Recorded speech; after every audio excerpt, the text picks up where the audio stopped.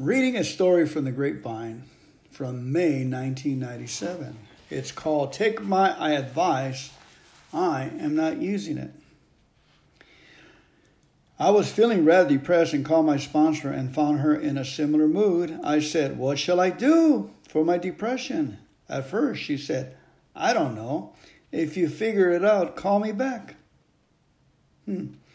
Then, because she is a loving person, a good friend, and has a terrific grasp of the AA program, she shifted into sponsorship gear and told me to do the following.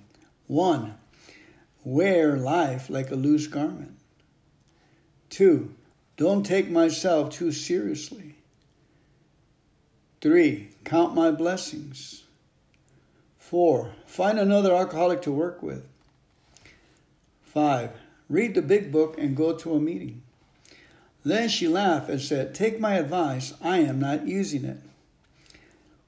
I called one of my sponsees and she was also in a negative frame of mind. I addressed her problem and suggested 1 through 5 listed above. She said she had a sponsee in a melancholy mood. I proposed that I and my sponsor, she and her sponsee could form a singing group called The Depression and sing the blues. She was not amused.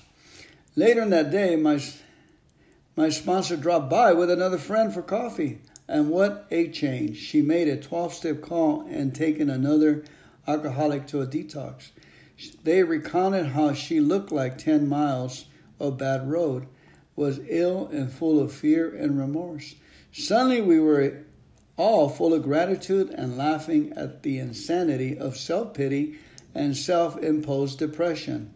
We remember all the pain and confusion of our early days in Alcoholics Anonymous. The simplicity of this program never changes. What works is constant, trust in God, clean house, and work with others. This is from Terry B. from Concord, California. It's interesting. I was in Concord, California in As Bill Sees It meeting a couple of weeks ago. When I was up there, spent a lot of time in that area, going to detoxes and enjoying the people there. Thank you so much for listening. Let me know what you think.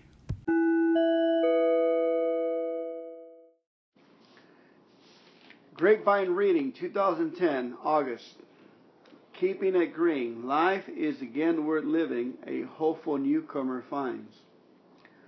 I only been in Alcoholics Anonymous a short time, and I'm coming up on 4 months. Someone would say, just shut up and listen to us newcomers with our drunkalogs and self-pity, and in some cases they would be right. But I feel we have something important to contribute.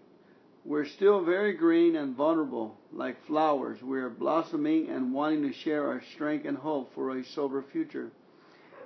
In my 33 years of drinking career, I never could imagine a day without alcohol of one sort or another. But thanks to this program, my short stay in rehab, and you people, I have a whole new outlook on life. I am growing stronger every day and now have hope for a brighter future, free from the bondage of alcohol. I say the Serenity Prayer daily. Believe me, it is a necessity. I'm learning when to shut up, to stop trying to run the show, and to accept each day as God's will. This makes life a whole lot easier. I'm learning to shut up, to stop trying to run the show, and to accept each day as God's will. This makes life a whole lot easier by keeping an open mind to the fact that I am an alcoholic and that I can't control people or situations around me. I'm slowly learning to go with the flow. I am very grateful to AA for the world of wisdom being passed on. There is a comfort in the knowledge that I am not alone in this fight. Life is again worth living. I can laugh again, and I don't have to be drunk to do it. I am no longer running away from my problems, but instead facing them head on with a new strength and courage. I can't wait to be able to inspire another newcomer someday to open her heart and mind to this new peace I have found. There is hope, and I got that at these tables. You only need openness to find your higher power. In the first few weeks, I found that power, and my fellow alcoholics who shared their experiences with me made me feel welcome. It was overwhelming at first, but much better than that isolation I felt when sinking into a bottle for relief from self-hatred or whatever my problem was that day. I never really needed an excuse to drink. It's not even like it made me feel good. Toward the end, and I felt was numb and dead inside. Then I started to pray. Not those funny, self-indulgent ones either, like, God, just get me out of this and I'll never drink again as I'm throwing up. Those days of hugging the toilet are over. Now I wake up, get on my knees, and truly thank God for another day sober. Then I ask for guidance in the hours to come. It isn't always easy, but the problem I approach don't send me running to the liquor store anymore. So I am going to keep on coming back with my ears ready to catch some information to keep me on track and an open heart for God's love and guidance. Without that, I'd be a lost soul. Thanks again for giving me a safe haven. I don't have to feel alone. One last thing that came to mind the other night was the phrase, "You can't teach old dogs new trick." Yet, here we all are, living proof that indeed you can, with catchphrases like "easy does it," "one day at a time," and keeping it simple. And with, of course, the Serenity Prayer. I'm going to keep coming back because this works. This comes from Sue E. from Hammond, Indiana. 100 cups of coffee. A few of us were lingering after our Sunday afternoon AA meeting when Al got a 12-step call. When I heard the address, a store near my home, I guess it came from the owner, Jim, one of my longtime friends, and I asked Al if I could go with him. I'd been sober a year or two at the time. I'd never been much of a public drunk, and a few of my friends hadn't even suspected I had booze problem. So I hope if I showed up at my friend's, it would surprise him and perhaps attract him to AA. It worked. A little. We talked and arranged to go to meetings. In those days, meetings were scarce, and we often went many miles, and sometimes we went in Jim's big Cadillac. As time went by, however, he cooled off and sometimes had excuses not to go. This got to be pretty regular. Jim was quite a drinker. He could look pretty sober, but I became sure he was back on the bottle. Finally, politely but firmly, he said, he's gone, he'll go no more. My sponsor, Neil H., had given me many words of wisdom. I decided to use one of his ideas. Jim had a small coffee bar in a corner of his store, and I began to come in for a cup of coffee whenever I was in the area, which was nearly every day. I made a point of saying something to Jim each time. I made a point of not mentioning AA. I drank hundreds of cups of coffee that I didn't really want. After nearly a year, Jim disappeared, and 4 or 5 weeks later he showed up sober. He had finally asked another AA member to help him. He went to a special and successful drying out hospital for that worked. For years, he would say that my regular coffee drinking just about drove him nuts. He remained sober, and some 30 years later, he retired and moved away. I like to think of this as a 12-step call that lasted a year. Wow. This is from Roland Bay, from Baytown, Texas. And now I'm going to read another story. I like these. This is from the Grapevine 1998 of May issue, by the way. Next Time. This article is called Next Time, comes from Jim M. from West Springfield, Massachusetts. It took this AA member a long time to see what was right under his nose. Next time.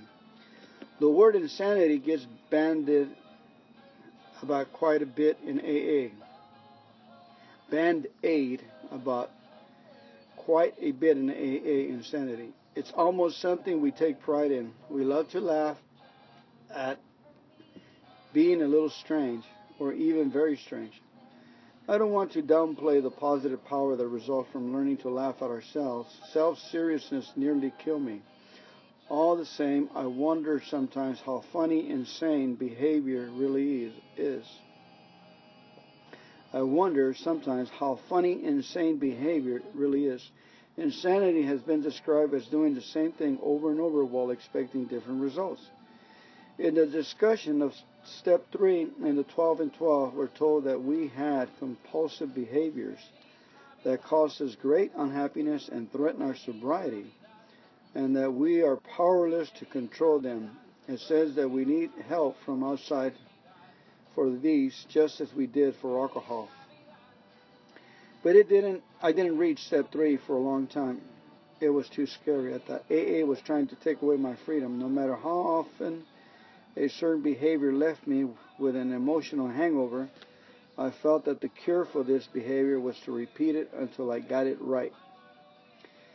Okay, I'm going to stop right there. I'm not concentrating, so we'll stop with 100 cups of coffee. Thank you. We're recording today a bedtime story. With a bottle in his hand, a newcomer finds Step 2 on a bedroom floor. This is from June 2013, AA Grapevine. And the gentleman here that's writing his story is Doug from Tahunga, California. That's where my sponsor from up north, Northern California, Jim Albert, that's where he got his sobriety about 40 years ago. All right, now, here we go, the article. So many alcoholics come into AA as atheists or agnostic. The idea of some universal boss moving the stars around, controlling the climate and man's fortunes is abhorrent to the intellectual. Downright primitive, in fact, like something out of a long-gone ignorant era when men believed earthquakes and hurricanes were signs of the gods' anger with mankind. I was just like that when I first came around. In fact, I'm embarrassed to say I thought perhaps I might be the one to take AA out of the 19th century and make it an attractive to intelligent alcoholics like me. Little did I know that from the very beginning of its history, compulsive overthinkers have been coming along on a regular basis, offering their original idea for improving the program. The guy called Ed in the 12 and 12, Third Tradition chapter, fought the God idea even before the big book was written. And Bill W. himself, when Ebby came to call on him, said, "My gin will last longer than his preaching." Sometimes we'll hear someone say, "I love AA except for the God part." That's like saying, "I love the ocean except for the wet part." The spiritual part of AA is like the wet part of the ocean. It's all there. It's all there is. It's the whole deal. All of AA's 12 steps are brilliantly designed to clear away the baggage of our own egos and align our hearts and minds with God's will for us, or as some say, with life on life terms. In my own case, I wasn't in AA very long before it became obvious that the people who were happy and comfortable in their sobriety were those who talked about reliance on a higher power. I was really kind of jealous of them. I thought, if only I were a little dumber, not so intellectual gifted, maybe I could believe as they do and be happy like them. The arrogance of the conviction is laughable now. Bill W. wrote in the 12 and 12, "It had been well said that almost the only scoffer at prayer are those who never tried it enough." That was me. I wasn't going to try prayer because I knew it couldn't work. Why waste my time?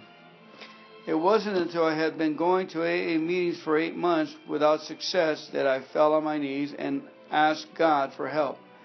It wasn't even on purpose. My first 8 months in AA, I wasn't a stellar prospect. I didn't have a home group or a sponsor, and I didn't read the book or take the steps. I didn't pray or meditate or believe in God. and I was drinking every day, the only thing I did right was keep coming back. And I did that with some regularity, fortunately. Then came one day when I was at home drunk after returning from a meeting. I staggered into my bedroom, fell on my knees, and spilled a bottle of whiskey all over my bed. There was some left in the bottle, but most of it was soaking in the bedspread. I quickly set the bottle in a safe place and started sucking the whiskey out of the bedspread. I intuitively knew something was wrong with that. I was done drinking for the night, and if I was thirsty, there was whiskey in the bottle. I had been going to AA meetings for 8 months and haven't even learned how not to suck whiskey out of a bedspread. Maybe I was one of those hopeless losers who could not get this thing. Maybe I was constitutionally incapable of being honest with myself. The evidence seemed to suggest just that. Feeling lost and alone and out of ideas, I did the only thing I could think of. I said, God, if you're there, please help me. I didn't have the immediate white lightning experience Bill W. felt at Towns Hospital, but over the next 2 weeks, seemingly every time I reached for a drink, a member of AA would appear. People I recognized from the meeting suddenly showed up uninvited. A waitress who worked in a neighborhood restaurant and was an AA member appeared behind the counter of my neighborhood liquor store. They were everywhere. I couldn't seem to get away from them. After a couple of weeks of what I was beginning to think of as stalking, it occurred to me that I had to get on my knees and ask God for help with a sincere prayer of desperation. God answered my prayer. That moment by the bed that night was my white light experience. That was the moment I came to believe. I had asked for help and gotten the help. I had been delivered to AA's second step. I sometimes say that God took the second step for me because I couldn't take it on my own. I don't know if that's accurate. I did ask for help. We don't really have a step for that action. And yet, I have heard many recovered alcoholics say it was the simple prayer that started their journey into recovery. For me, it came between step 1 and step 2. I would never have done it if I could have thought of something else to do. Thank you, God, for the gift of desperation. The last 25 years of my life have been a joyful celebration of seeking God's will for me and trying to see how I can help His kids. I never knew that was the key to a happy life. Now that I know it, I can't get enough. Doug R. from Tahunga, California. Hi, I'm coming to you from the Grapevine, June 2013. The article is Just the Beginning. Pouring the bottle down the drain was great, but only the first step. The story comes to us from Hall W. from Pennsylvania. Berwyn, Pennsylvania. Hall. Okay, during the last 18 months of my active alcoholism, I said to myself 4 times, once and for all, I'll quit drinking. I really mean it this time.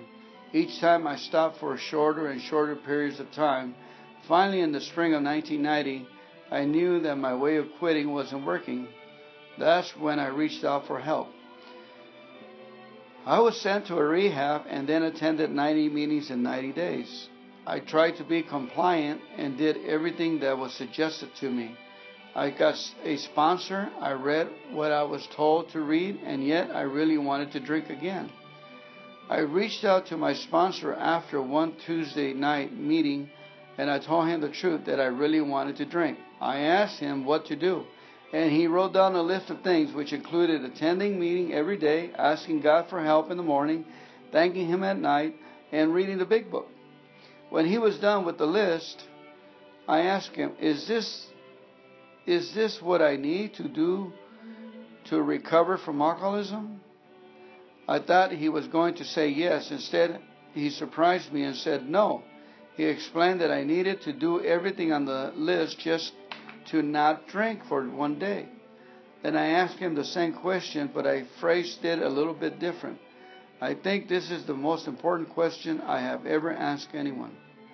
What do I need to do to recover from alcoholism? Question mark. What do I need to do to recover from alcoholism? He said, you need to work the steps. When he said that, he was as if a bell had rung. His answer cut through the haze, and I knew right away that I had to work the steps if I wanted to live. We started working the steps right there and then, there in the church kitchen where the meeting was held. We continually active working the steps in writing until I completed a first pass through all 12 steps. Then we started all over again.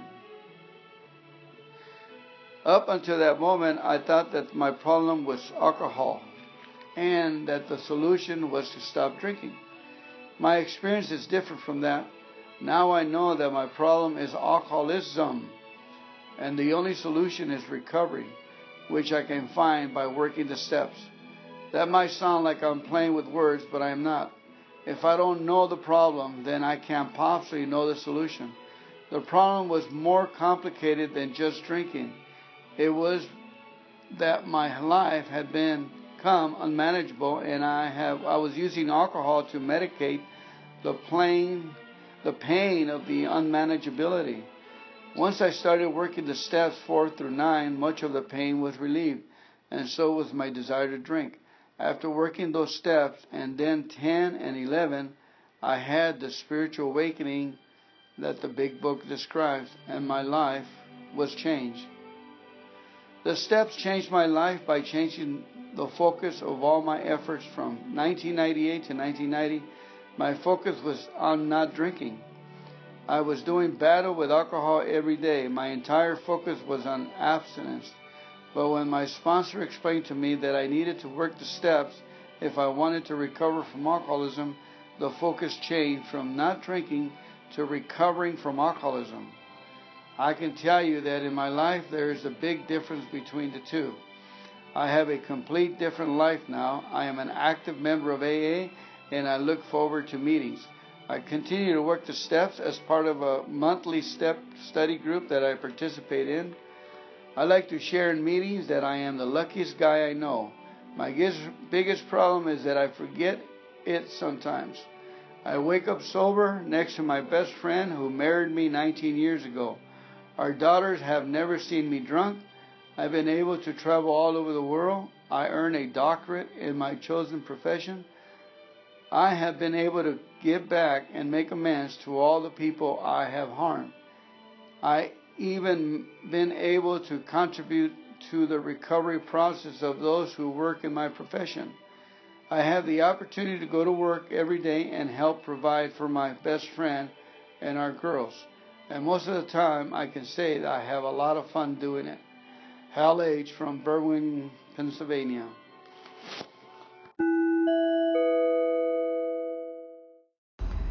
Fernando, alcoholic. I am reading a story today from the Grapevine. I remember when I was a kid, I ran away from home at 16, 17, got together with some hippies. We used to live by a train track. It was so close. I mean, to say it was 30, 40 feet would be probably an understatement. It would rumble the house. After a while, you get immune to it. But we used to get drunk and play chicken, put panties on there, do all kinds of stupid things that, I dread it because my hand is worth $1 billion, and I used to put my hand on the railroads, smashing pennies, put pennies on while the train is passing in motion. So you try that. Don't tell no one I said that. All right, let's open this meeting with a moment of silence, followed by serenity prayer. I'm going to be reading from Grapevine of October 2018. All right, God, grant me the serenity to accept the things I cannot change, the courage to change the things I can, and the wisdom to know the difference. Okay, our story is Madman. A newcomer gets a brand new job at an advertising agency selling liquor. What could possibly go wrong? Amen. This is the main article of the book. I guess it's the best one. Here we go. I arrived at my first AA meeting unemployed and unemployable. I had last worked in a San Francisco advertising agency. After getting fired, I found every door in town closed to me. About a week into sobriety, I got a call out of the blue from an ad agency desperate to hire.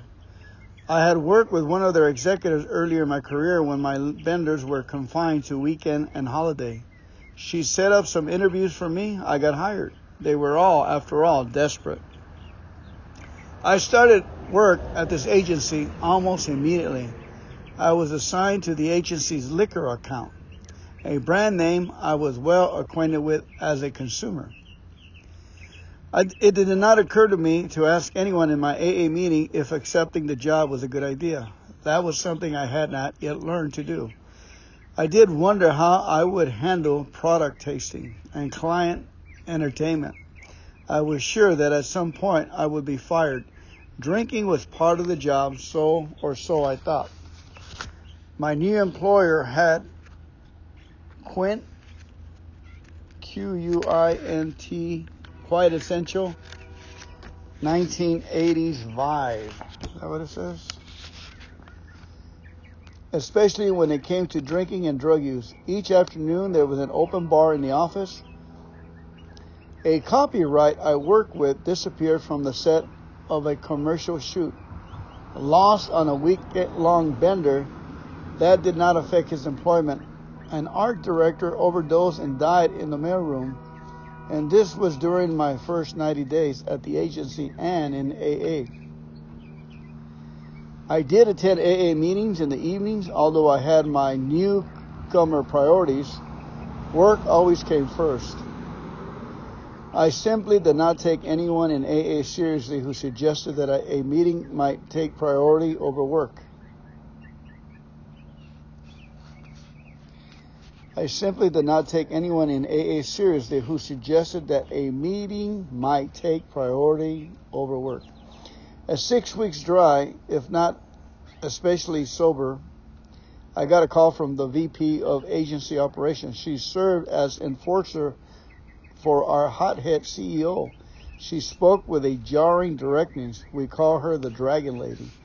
I had no sooner sat down across from her than she held out a letter. With a flick of her wrist, she made the paper crack like a whip. Explain, she said. The letter had come from bankruptcy court, asking for confirmation of my employment and salary. Yes, I arrived in AA a financial wreck too.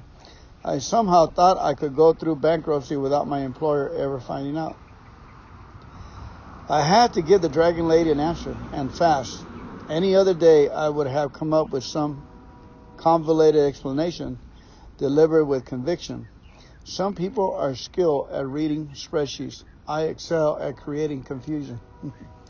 Instead, I simply burst into tears and I confess, I am an alcoholic and I am in AA and I have 42 days. I am going to get fired. Am I going to get fired over this? She passed me a box of tissue.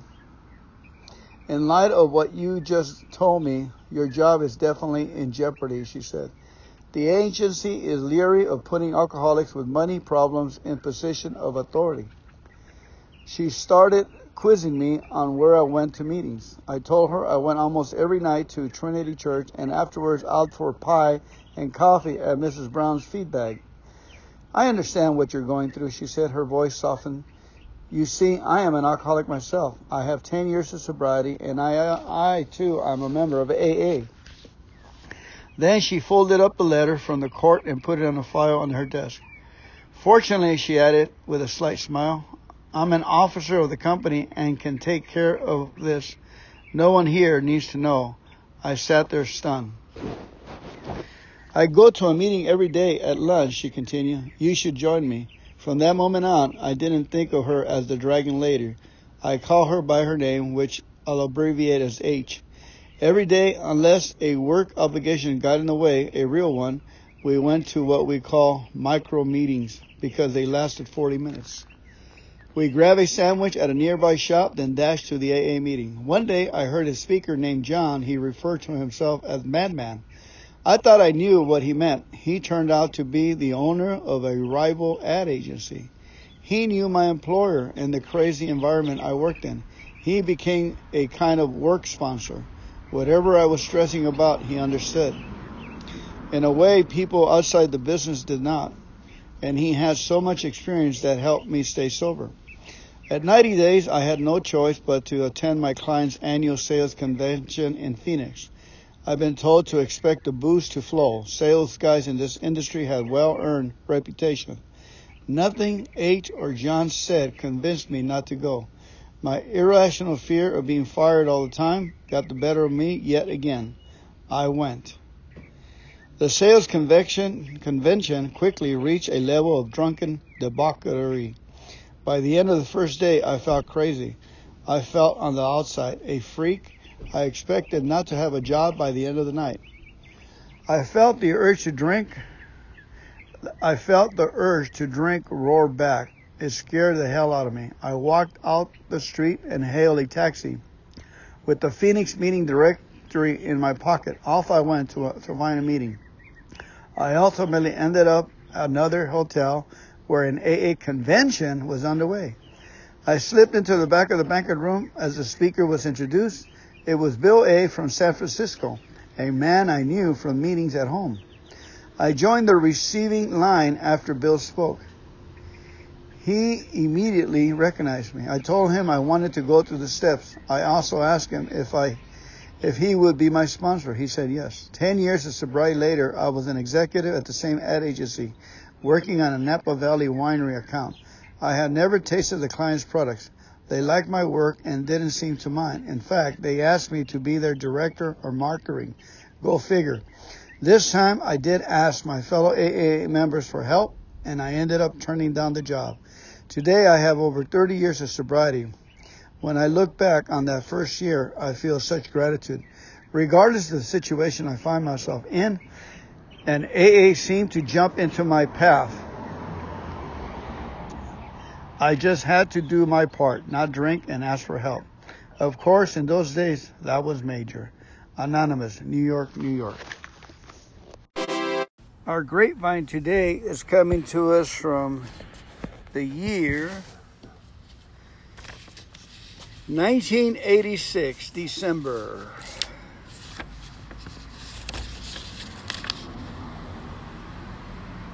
Here we go.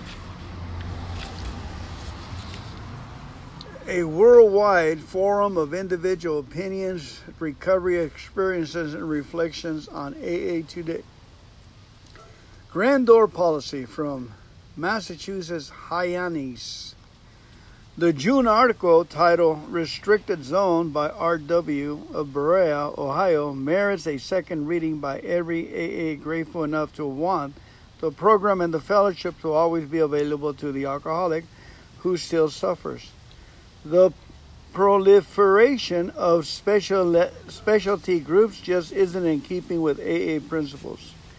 AA literature details the great effort to the founders and early members to make the fellowship inclusive. Bill said it at best. The woman said they were different. The skid rower said he was different. Even more loudly, the socialite said the same. So did the artists and the professional people. The rich, the poor, the religious, the agnostic, the Indians, the Eskimos, the veterans, and the prisoners. When I arrived sick and desperate at AA's door, nobody asked a single question about the irrelevant details of my life. My profession, religion, family life, education, arrests, etc. If they had, I might still be out there, drunk, though more likely dead or permanently institutionalized. The first AA who greeted me asked, "Are you having trouble with booze, brother?" The question chilled my shaking body right to the marrow. In 7 words, he had asked the only question that really mattered. Then and now I couldn't even nod and an answer, but he knew. He stuck out his hand and in 5 more words, "Reassure me you're in the right place," he said, as he shuffled back into the kitchen to finish making the coffee. So this day I don't go join or attend specialty groups, though I make one of their meetings when I travel if that's all that's available. I have no objective to their right to exist, but my experience tells me that anything exclusive inevitably becomes intolerant. Asked to sum up the AA fellowship and program in one line, Bill said, Honesty with ourselves and others gets us sober, but it's tolerance that keeps us that way." Again, honesty with ourselves and others get us sober, but it is tolerance that keeps us that way. This is by J.R., a letter. The next, in a further issue, we hope to publish a variety of opinions on the questions of special interest groups, both pro and con, but we don't want to have a gripe session, so please keep the focus on the constructive sharing. The editors. Mistaken identity. This letter comes to us from Houston, Texas, by E.K. One evening recently, I was home alone and the phone rang. It was a person whose voice has always filled me with fear and its first cousin, anger. For some reason, I did not overreact. I stated my point of view quietly but very firmly. This response was met with complete surprise by my caller. She said that she didn't know what had come over her and that I wouldn't be hearing from her again. Smiling, I replaced the receiver. I knew what had come over me. This program really works. I no longer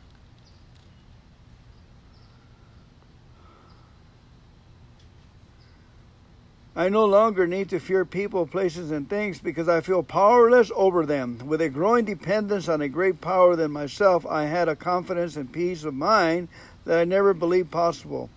When my living problems occur, I had no reason to panic because I know that if I will just be still and listen, my answers will come. My higher power is always there, waiting for me to call on him. Because of this knowledge, on many occasions I behave as a mature adult. Could it be that God is challenging me? Question mark.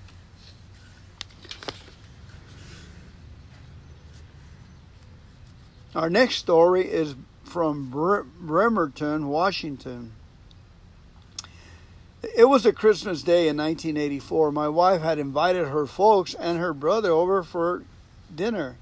We were eating around 2 p.m. This gave me enough time to go running.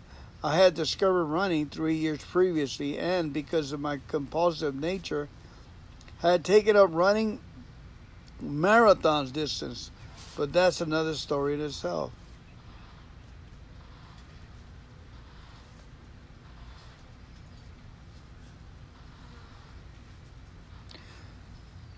I had been on the road for an hour or so, which had taken me past a new apartment house. Close by were 3 public telephones, primarily for use by the tenants.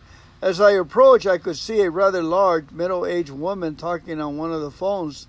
As I got closer, I could see in her some of the telltale signs of alcoholism. The bloated face, luggage under the eyes, that is heel pressure.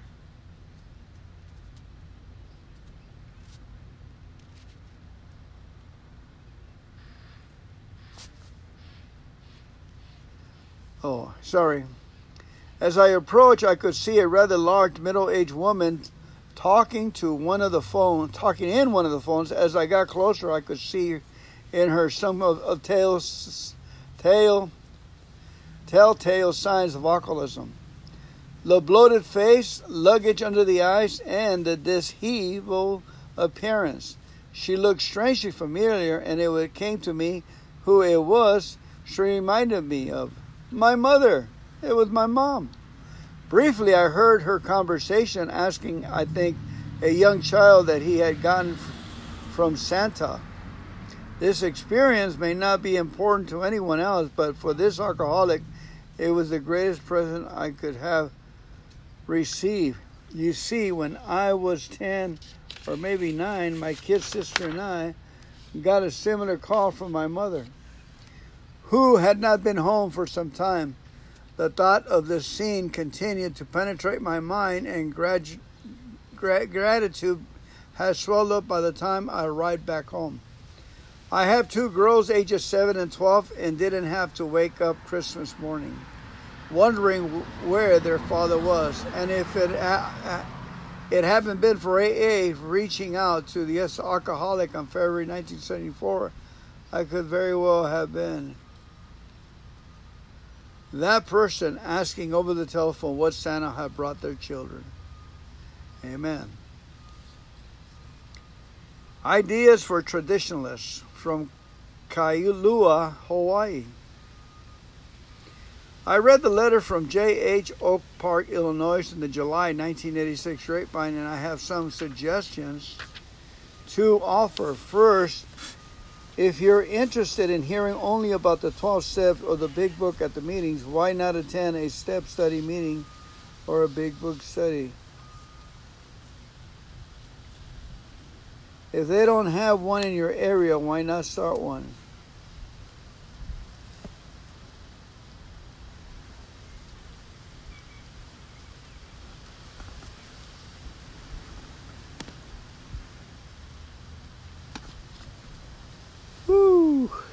I read the letter from J.H. Oak Park, Illinois in the July 1986 Grapevine, and I have some suggestions to offer.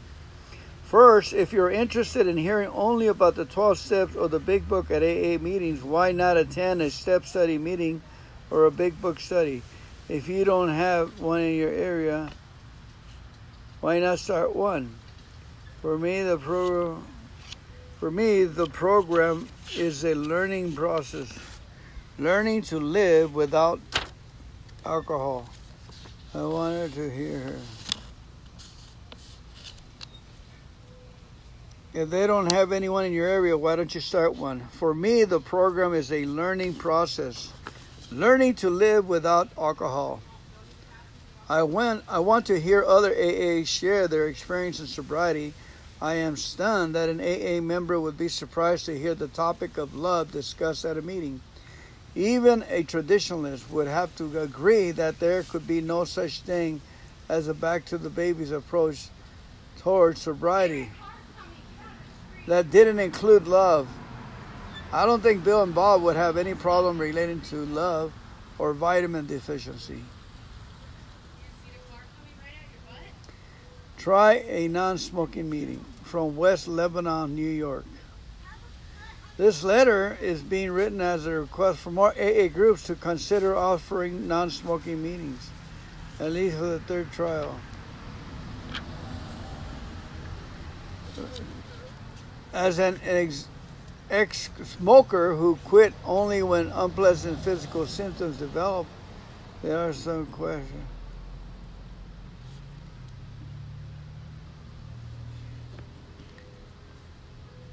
As an ex-smoker who quit only when unpleasant physical symptoms develop, there are some meetings I cannot attend because the smoke level is too high to tolerate.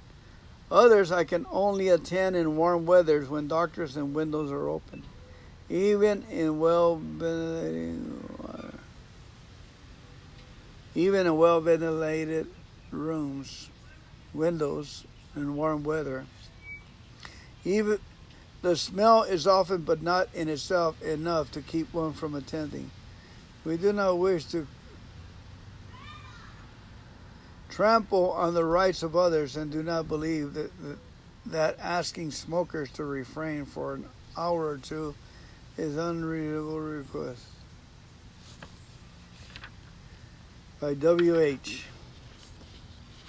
Our last story is sent to us by from, it comes to us from Sorrento, British Columbia by VG. Thank you, VG. I just finished reading Ham on Rye in the April 1986 issue, which begins with examples of mangling the steps. At my group meeting in other nights,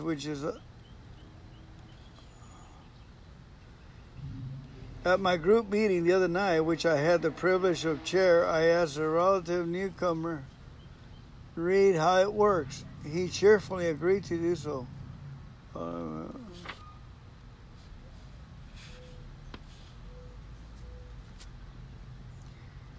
Oh boy. All right, well, that's enough for me. I'm falling asleep. May God bless you guys and keep you, and enjoy this day. Amen.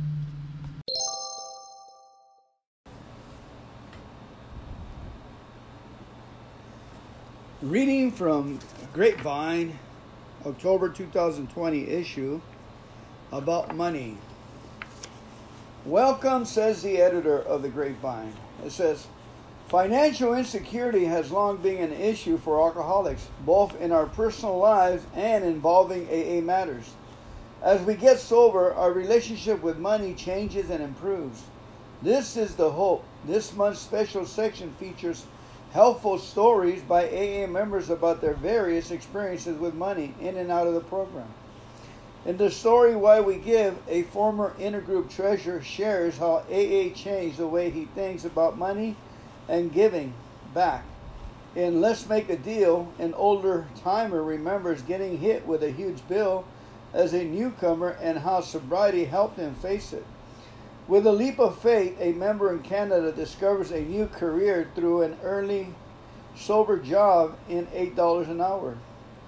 And in the story, World's Best Coffee Guy, a newcomer learns a valuable lesson about humility and his group's prudent reserve. The issue also includes stories of hope during the COVID-19 crisis. Grapevine and Lavinia are wonderful 12-step tools to help reach alcoholics, whether in detoxes, rehabs, jails, prison, or even right in our own home groups. Check out our 2020 Carry the Message initiative. It's a great way to get gift subscription in the hands of alcoholics in need, especially now. Get your group's district area involved. Throughout this challenging time, our hope goes out to the still suffering alcoholic. Grapevine is a great resource to stay connected. We have a brand new EPUB version of Grapevine now available for only $1.99 per issue, even less with a year's subscription. Visit aagrapevine.org for details. Send us a story of your own experiences. Please have a safe time. Our first story in this article about money is called, here we go. The first story is called Why We Give. A former intergroup treasurer shares how AA changed the way he thinks about money and giving back. Here's a little background. I'm 46 years old with 26 years of sobriety. I got sober in August in 1993, right before my 20th birthday. When I came into AA, I was a hot mess, to say the least. I was prone to depression and anxiety, fresh off booze and painkillers, and I had thoughts of suicide.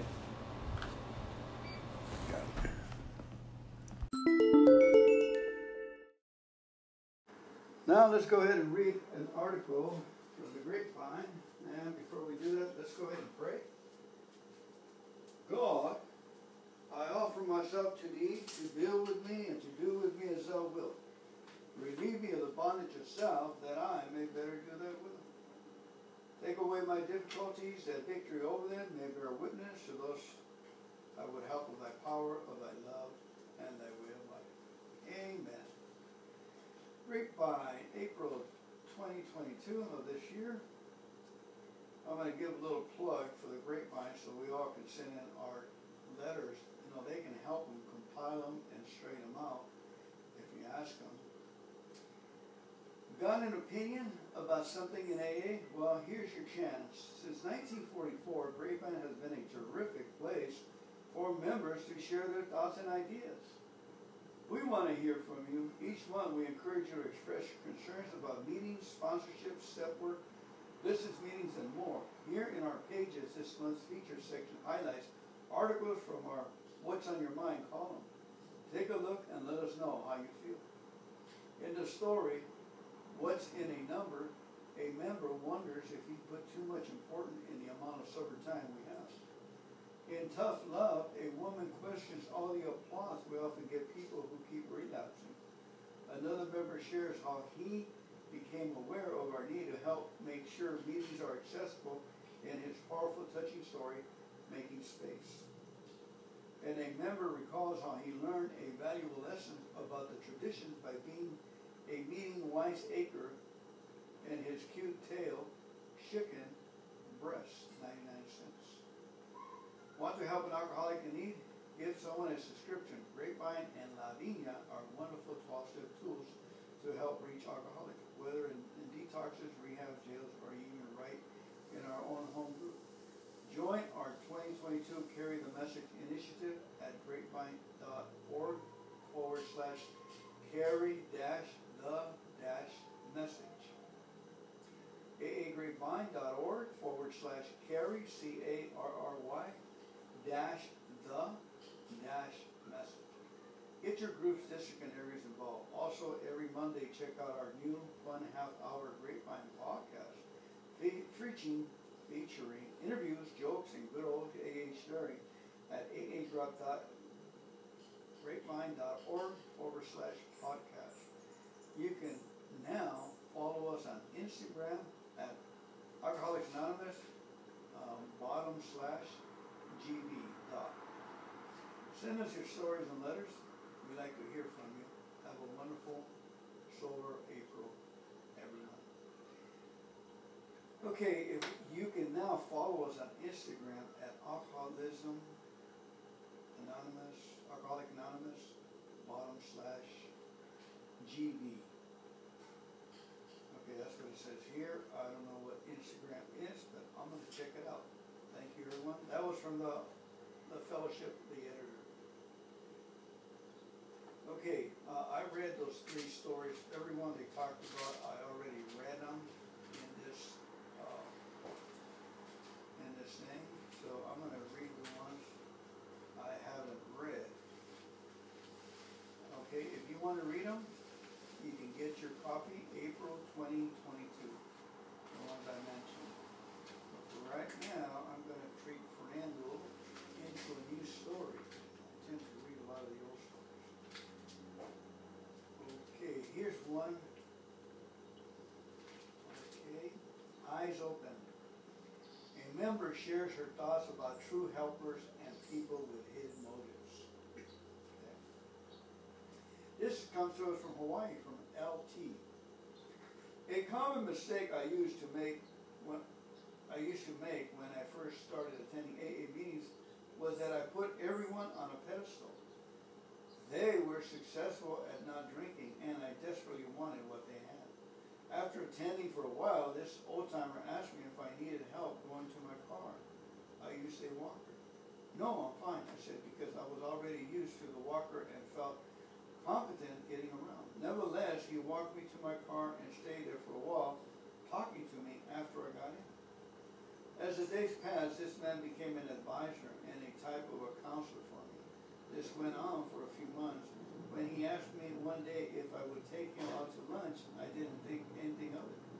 That's how the relationship between us transitioned from advisor to boyfriend. Although he made me a promise to keep it a secret, we spent most of our time together at his apartment, although he liked to go to movies, so we would do that on Fridays. I fell in love with him and wanted to please him. It soon became apparent that he had a lot of financial needs, and I was happy to accommodate. In just a year and a half, I went through $80,000 supporting him, and he ended the relationship with my funds ran out. I didn't tell him I was broke, but apparently he sensed it. He started paying me back in installments, but this lasted for only a year. The last time I saw him, he gave me $20 and said he wanted to resume payments. He seemed sincere, although I didn't really know if he would actually pay me back. Over the years, I read articles on safety in AA and learned that there are things to watch out for in staying away from per-day predators.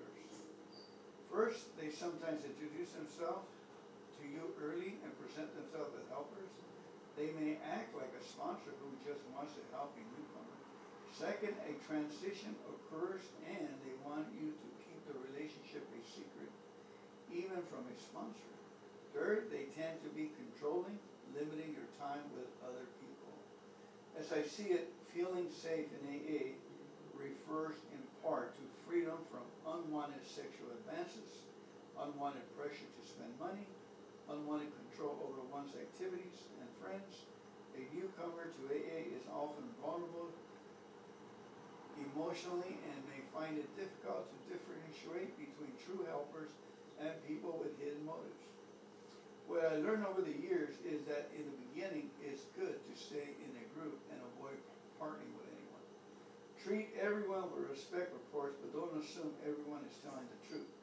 If people ask you for money, just say no. This has been a hard one for me to learn. I learned to be observant and refrain from getting intimate too quickly. I think it's good for individual groups when they do their group inventory to ask a question regarding any predators or potential harmful individuals. If it's a problem, then the group can brainstorm about how to handle it. In my case, I lost money, but at least I didn't lose my life.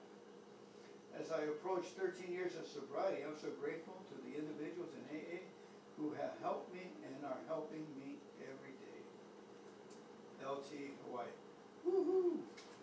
You know, it's been my experience too that when a beautiful woman comes to AA or a good-looking man and everybody wants to help them, that they need to keep a stone face, that they're there for their sobriety and it shows it in their mannerism and talk, and they have the eye of the tiger on the program. You know, they're not here for foolishness and stupidness all over again, especially without the drink or the drug. So, you know, I always, people will pick up wrong motives. I have lost $1,100 with a sponsee, and that's because they got into my checking account. You know, they were professional going around. My kids need diapers. They need formula. And by that time, I already fell in love with the kids. And then by the time I found out they had taken $800 from my account, I called the gas company and said, well, who authorized you to pull automatic 800? And then they gave me what is your account? And they gave me the last name of the person on one. That was my sponsee.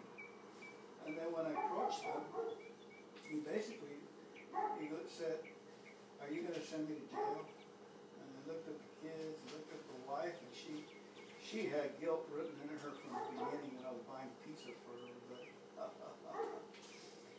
And let's just say my higher power had given me signs and warnings that I just, needed to keep my hero cap or my, that I can't save everybody, and be aware that there are people out there that will take advantage of you. You need to punch them in the nose and say, I'm not a taxi, I'm not a car bait, I'm not a hotel, not a money, not a bank. I'm here for sobriety, and you got to pay your own phone bill. Amen. I did. We're not all we are is we give you words. That's all we got. We got words. All right, our next story is called Time's Up. Should we limit the length of shares at our meetings? A long-termer has some thoughts. Some years ago, an old man with many years of recovery approached me after a meeting at which I had shared.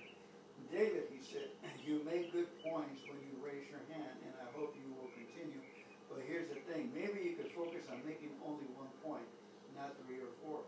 How well I have applied this sage and gentle counsel over the years. Since I cannot say, but it is a suggestion, offer one solution to curbing those like myself with a tendency to go on at excessive lengths at AA meetings.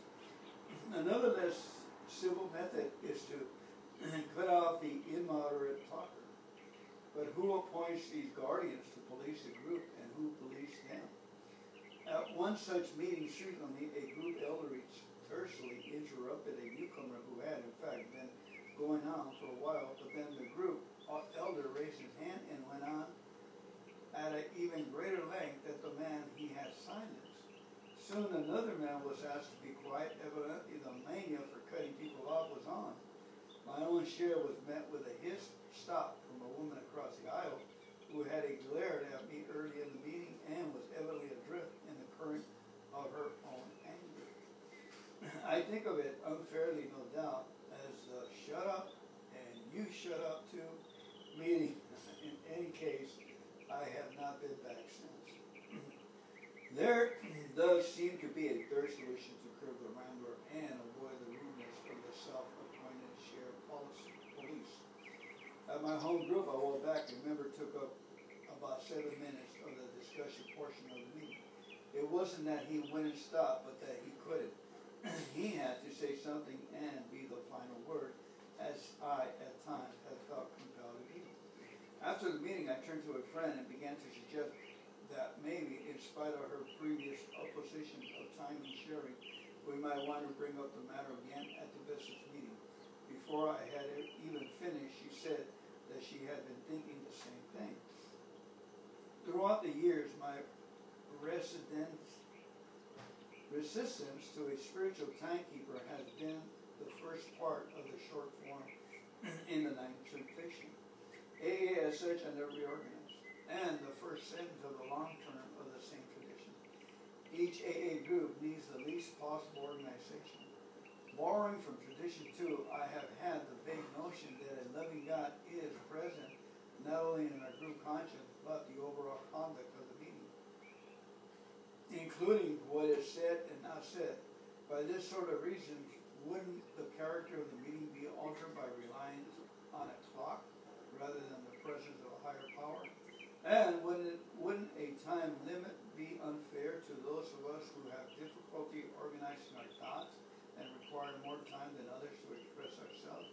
And doesn't the group benefit when some who feel the need to take a bit more time to say what is on their minds than others?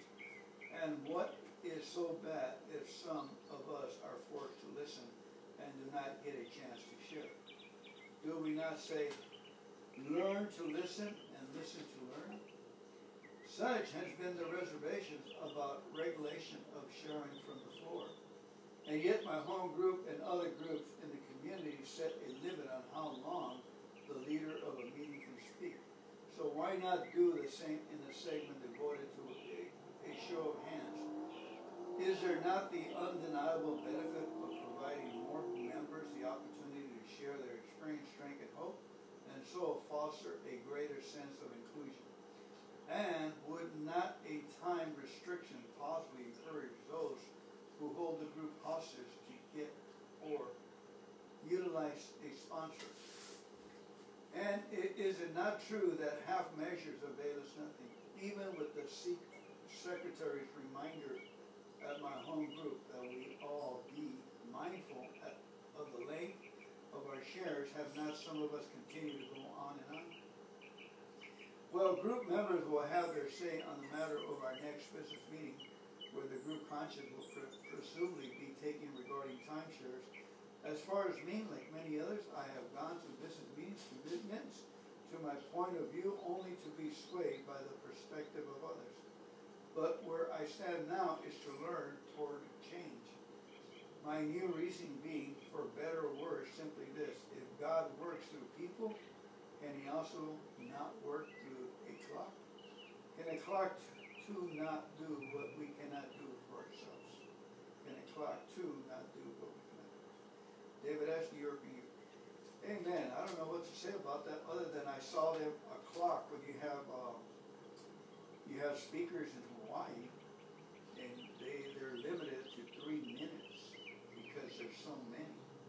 Anyone with 30 years or more can speak, and you have 50 of them in a meeting, and we only have an hour and a half as a hotel room. I always think we should have 3 hours and let each guy speak 6 minutes. That was my opinion. Why do we have to cut off when we're paying for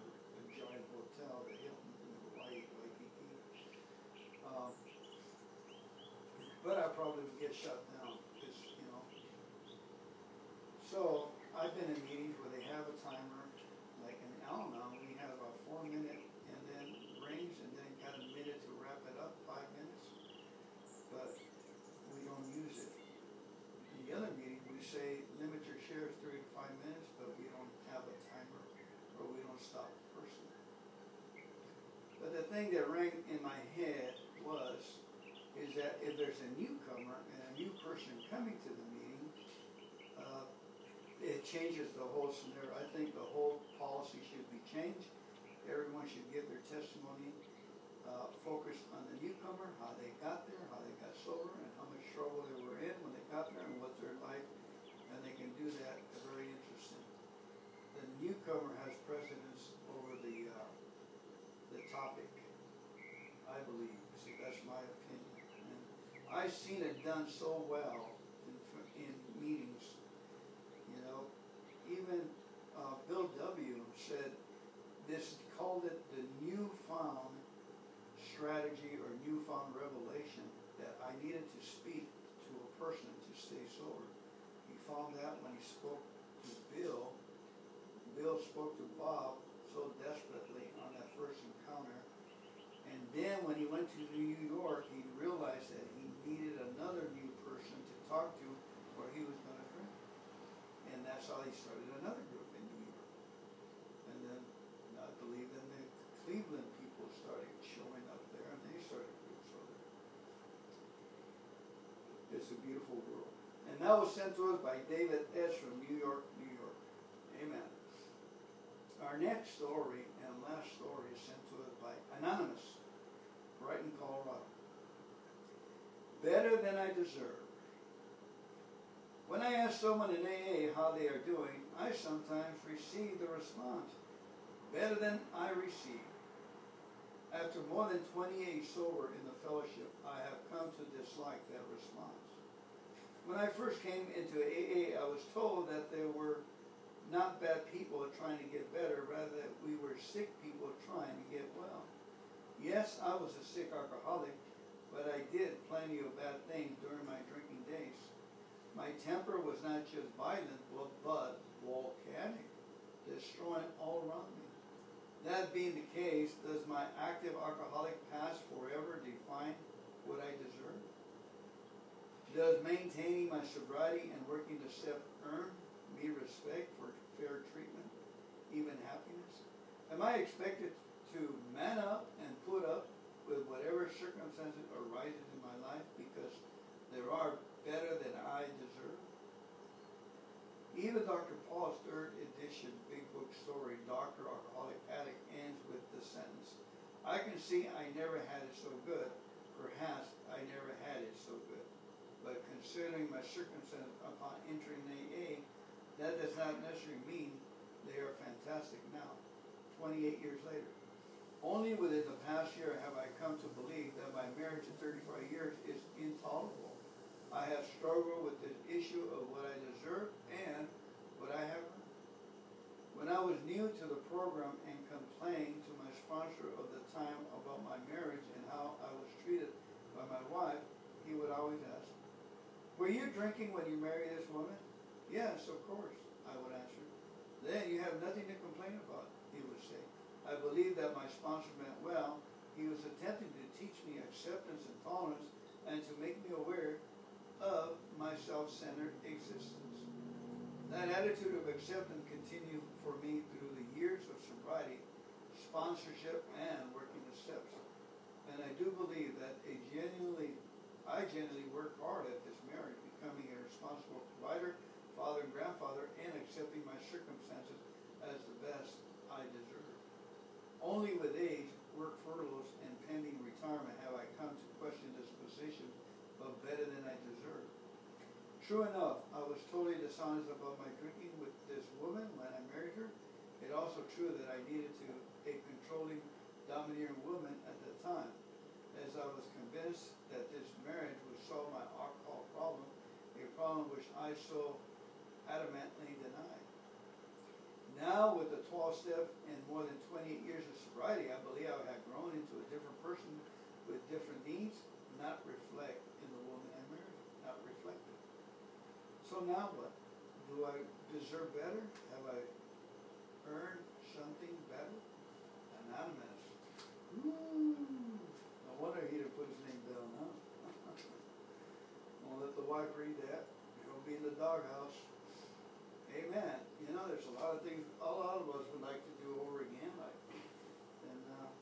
that's tough. You know, the most important thing is that for them alcoholic, I'm in a war, and the war is that disease is trying to get at me, and we're taking casualties and mending people up and fixing people up and getting them back in the war zone, and that's to help and save alcoholics that want to be saved, people that are lost and want a way of living. That's the war we're living, and that's our objective, helping others. It's the only way a family can stay afloat and have a purpose in life, that looking towards the future of helping others, and then God miraculously doing things for you that you can't do for yourself. That's the way it's been for me, and it's working. We have a peaceable, serene life, and we don't need to rock the boat. We just continue to be of service, fully clothed, and in my right mind. Thank you, guys. May God bless you. Let's go ahead and close this meeting with a moment of silence, followed by the Lord's Prayer. Our Father, who art in heaven, hallowed be thy name. Thy kingdom come, thy will be done on earth as it is in heaven. Give us this day our daily bread, and forgive us of our trespasses, as we forgive those who trespass against us.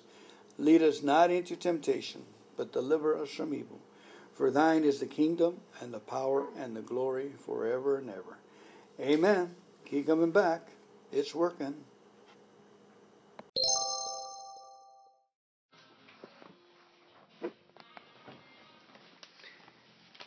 Along Spiritual Lines, an article coming to us from AA Grapevine, August 1998.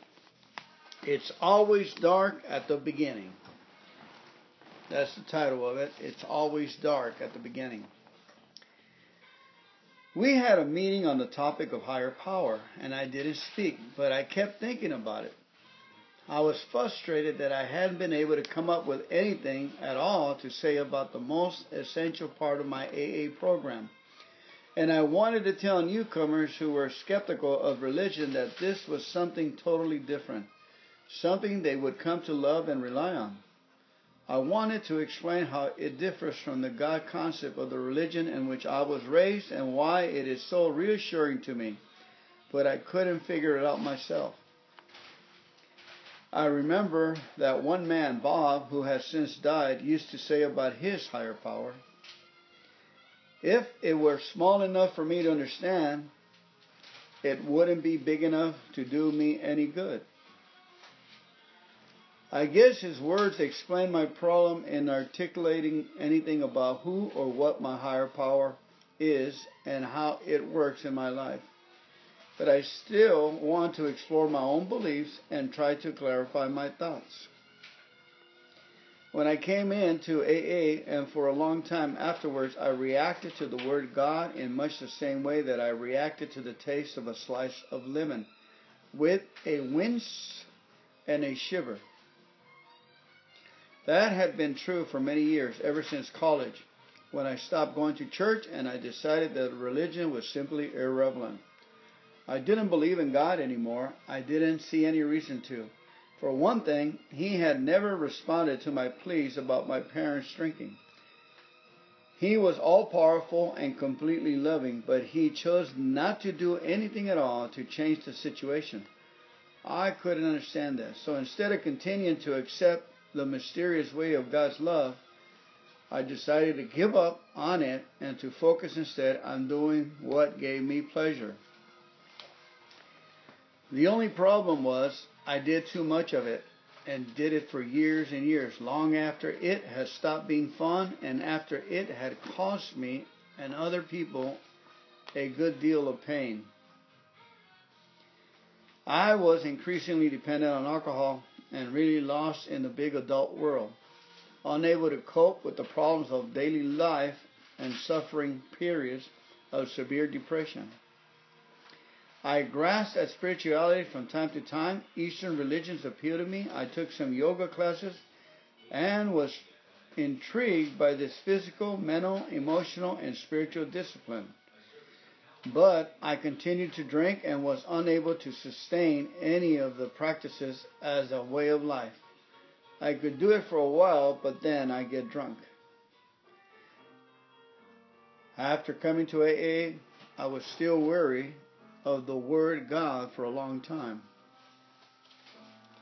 But I could accept the group as a power greater than myself. I could feel the strength there. Again, Bod had an explanation. He used the word synergy. It explains a process in biology by which two or more organisms together are able to achieve an effect that neither can achieve individually. That made sense to me. I saw it happen week after week as we went around in the table and created a spirit that couldn't be found anywhere else. I was told that I could use whatever higher power worked for me, and I did. I liked the Native American great spirit that showed itself in nature. From early sobriety, I found nature to be a wonderful place to find serenity. I heard people say that a higher power can even be a doorknob. Personally, I don't understand how a doorknob can be any source of serenity, but I do understand that a higher power can be anything that keeps you sober, anything in your world that gives you hope and strength, that has meaning for you. One time I adopted a character from a children's movie my daughter was watching, The Never-Ending Story.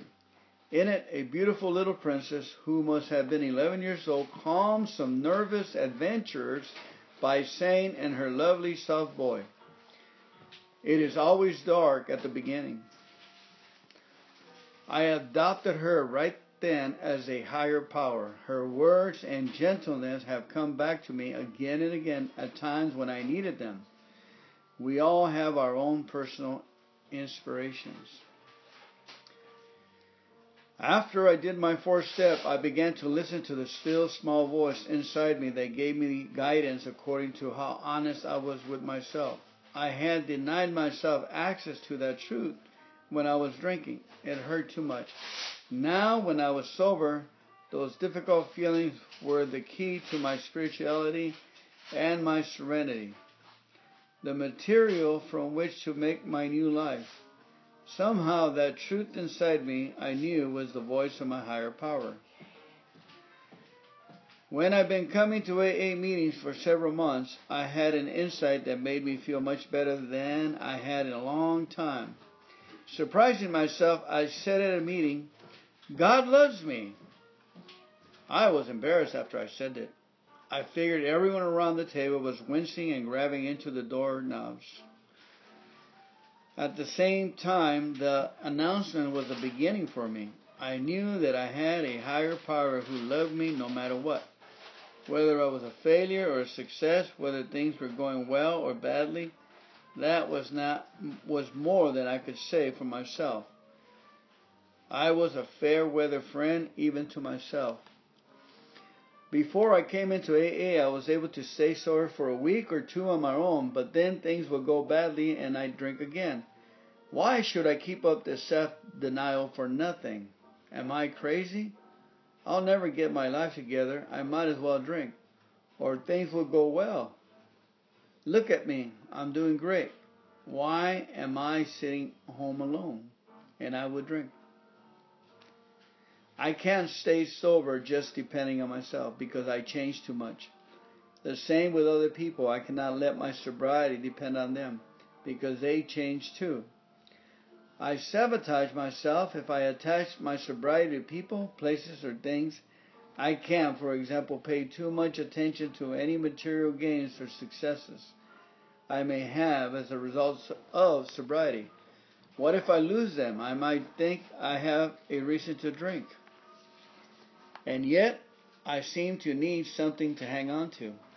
That's where my higher power comes in. Even though I still don't know exactly who or she or it is, I know that it doesn't change with the weather or the circumstances of my life or the phases of the moon. I also know that my higher power loves me just as I am and has a plan for me. Maybe that plan includes being hurt enough for my parents drinking as a child to recognize the same patterns in myself, seek help in AA, and share my experience, strength, and hope with others who want to get sober. I know it doesn't sound logical, but it works. It's just too big for me to really define, and I thank God for that. Lynn D. from Carbondale, Illinois.